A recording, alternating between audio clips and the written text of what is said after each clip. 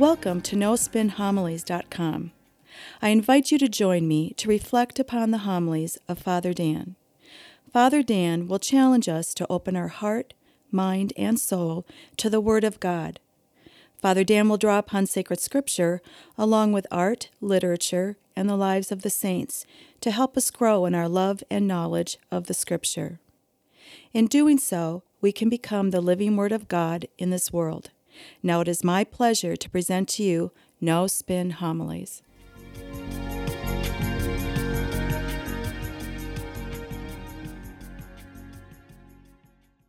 In the Gospel for this weekend, we hear the classic story of Jesus curing the blindness of Bartimaeus. Now, if you read this story at a literary level, yes, it is Jesus performing another great miracle by curing Bartimaeus' blindness.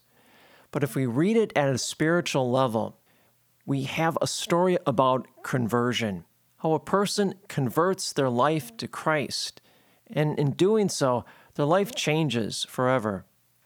How does the gospel begin? It says Jesus was leaving Jericho with his disciples. Jericho is a city that has historical significance associated with it. It was the first city that the Israelites attacked and captured when they first entered the Promised Land. There's that classic scene in which the Israelites, they surround the city of Jericho. The trumpets blow, and immediately the walls around Jericho fall down, and the Israelites rush in and conquer the city. Jericho is also infamous. It is referred to as the Sin City. We would liken it to the Las Vegas of our time. It was a city that was prone to violence, greed, hatred, prejudice, avarice. Jericho represented all the things that turned away from God. Notice also the topography of Jericho. Jericho is one of the lowest places in all of Israel, if not the world. It is several hundred feet below the sea level. In fact, it's right next to the Dead Sea. And so right now, Jesus is in the lowest place of all of Israel. And yet he's traveling up. He's traveling up to Jerusalem. Jerusalem is a city built on top of a mountain. Now, the symbolism reaches out and grabs us. From the very beginning of the story, it sets the tone for the gospel. In our conversion to Christ, Jesus leads us out of the lowest place in our life, which is sin itself. And he leads us up to himself so that we may participate in his life. So we're going to see that firsthand with the story with Bartimaeus. Where do we find Bartimaeus?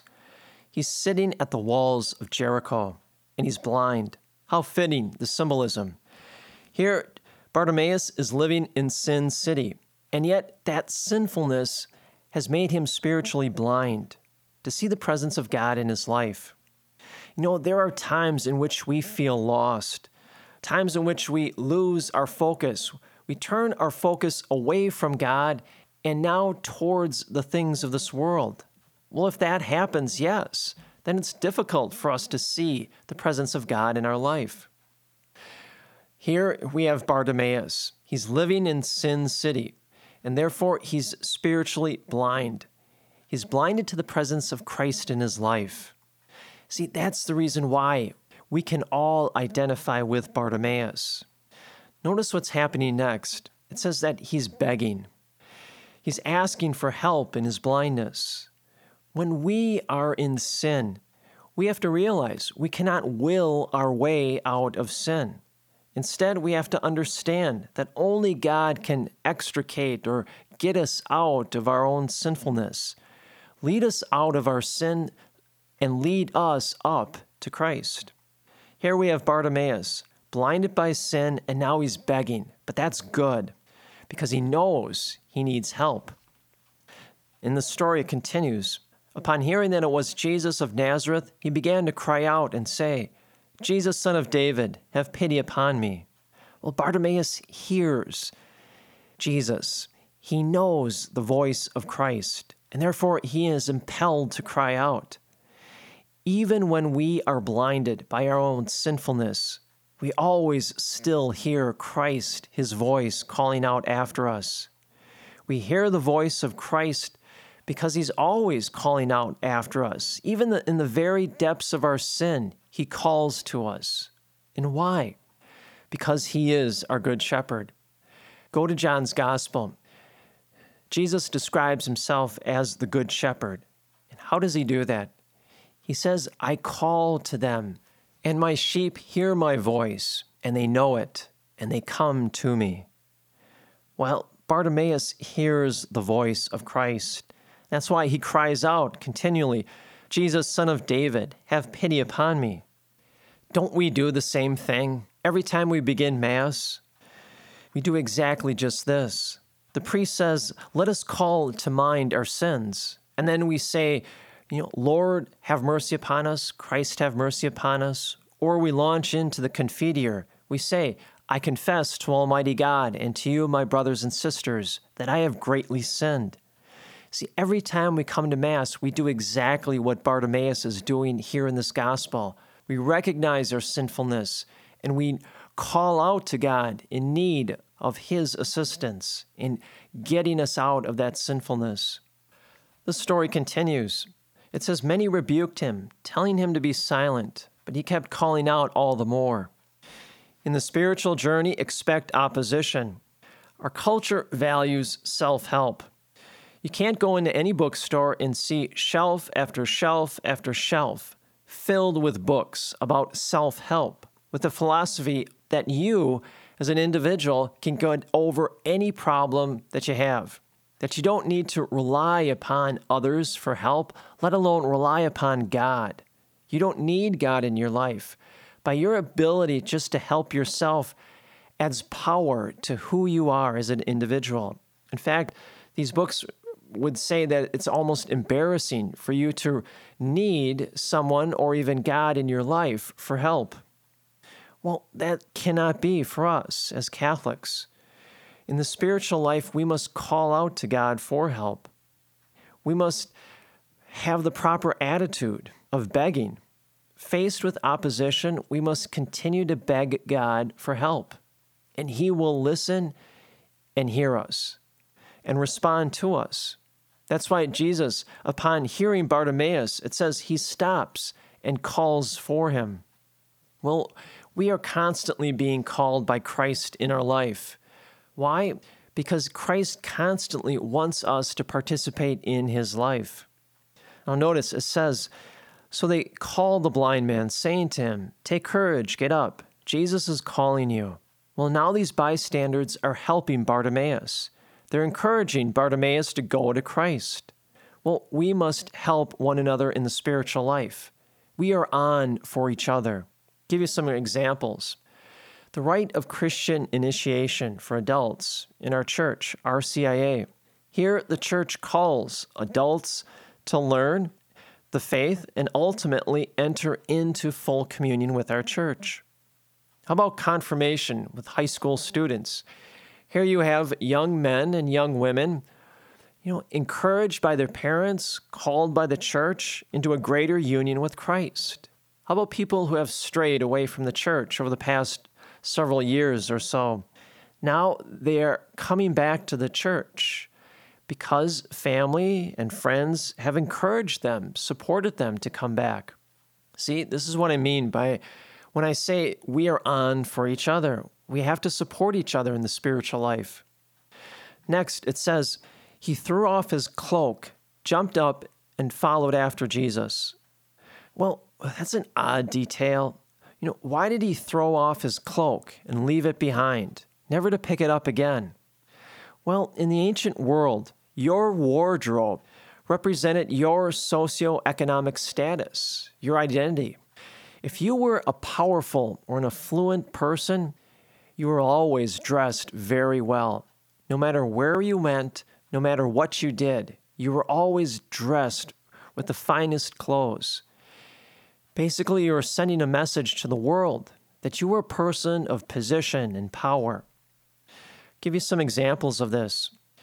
Matthew, the tax collector. There are several paintings and portraits depicting Matthew of wearing fine clothing. Well, he would have. If he was a tax collector and made a great deal of money, he would always be well-dressed. How about St. Francis? He grew up in a very wealthy and affluent family. And yet, at the time of his conversion, he stands before his Father and he strips all of his clothing off and walks away as he begins his conversion to Christ. Well, that's exactly what's happening here. Bartimaeus, by throwing off his cloak, is symbolically throwing off his old way of life.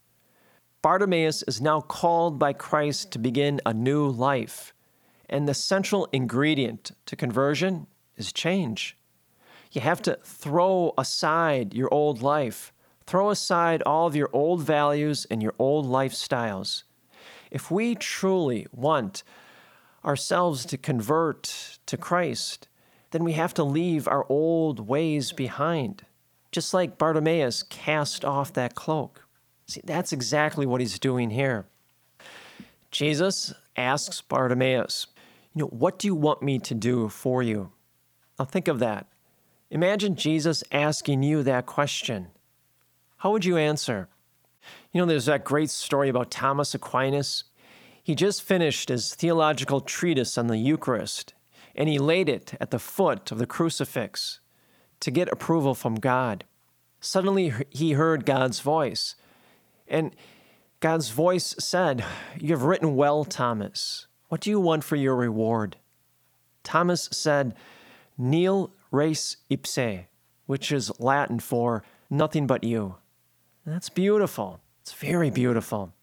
Now, mind you, if God ever asks you that question, that's the answer. That's the correct answer that God is looking for. It's not, God, I want a 50-foot yacht or I want a Porsche. No, it's nil res ipse, nothing but you. What does Bartimaeus say? I want to see. Bartimaeus was once able to see. He was never born blind. He was able to see the truth once, and now he wants to do it again. Sin clouded his vision to the point that he was blinded, but now he wants to see again with eyes of faith. Better yet, he wants to see the world the way Christ sees the world, with all things in this world connected to Christ. Jesus says, "Your faith has saved you. Go now." G.K. Chesterton once said, faith is the belief in something beyond reason. I'll say that again. Faith is the belief of something beyond reason. Well, what is beyond reason? God coming into this world, being born like us, a defenseless child, and then dying on the cross to save us? That's beyond reason. But we believe it because we have faith. What else is beyond reason? God entering into our life, leading us out of sinfulness? That's beyond reason. And yet we believe it because we have faith. And so does Bartimaeus.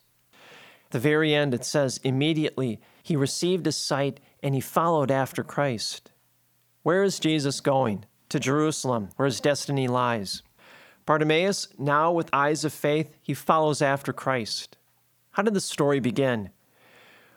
With a blind beggar in Jericho, living in Sin City, blinded because of his own sinfulness. How does the story end? With a man that is now able to see with eyes of faith, see the presence of God in his life. Now his life has changed forevermore, and because of that, he's compelled to follow Christ. This is a story of conversion. This is a story that should motivate us in our own faith life. And may the peace and the grace of Jesus Christ rest upon you always.